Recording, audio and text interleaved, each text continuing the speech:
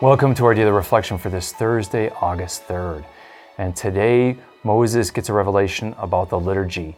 And so God gave him plans for the Ark of the Covenant and the tent of meeting and how that would be set up, and all the different things that went with the liturgy, whether it was the priestly garments or the candelabra and the menorah, all the different things, the vessels, the utensils, everything about the liturgy, because the liturgy is something that's revealed by God.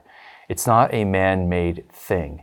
And that's what Exodus 40 ends with. And when Moses follows God's instructions given to him and the heavenly model that's shown to him, because there's a heavenly liturgy, and then we are given this pattern that becomes the earthly liturgy, then we see the glory of the Lord, His Spirit, come down upon the tent of meeting and rest upon the ark. And so we see God physically and manifestly present with God's people. And then we see in a beautiful way here at the end of Exodus 40, as Exodus ends with God being present with His people as a cloud by day and a column of fire by night. And whenever God's column of cloud or fire moves, then Israel moves. When God's cloud and presence stops, Israel stops. And the key thing is Israel's trying to follow the Lord. And God is present with His people. That's the takeaway from the book of Exodus. God wants to dwell with His people. And the primary way God dwells with His people is in the liturgy.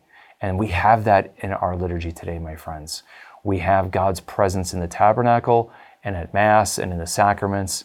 And we are so blessed to have that presence with us. And so we should reflect about today in our meditation about the gift of the liturgy and how God makes Himself present in the liturgy, in the sacraments especially. It is a great, great blessing to have God's presence with us. And this is the purpose of the whole story of the Exodus. And it's the story that we get to share in the fruits of in the liturgy today. So let's reflect on the treasure of our liturgy and God's presence in the Mass and in the sacraments. May the Lord bless and keep you.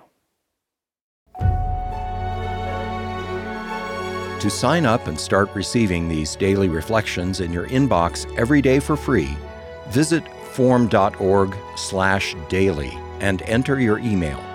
You can watch these reflections in video format by visiting formed.org. Formed is an online Catholic streaming service created by the Augustine Institute and Ignatius Press, with award-winning studies and parish programs, inspiring audio content, movies, ebooks, and family-friendly kids programming. To support the mission of the Augustine Institute, please visit missioncircle.org.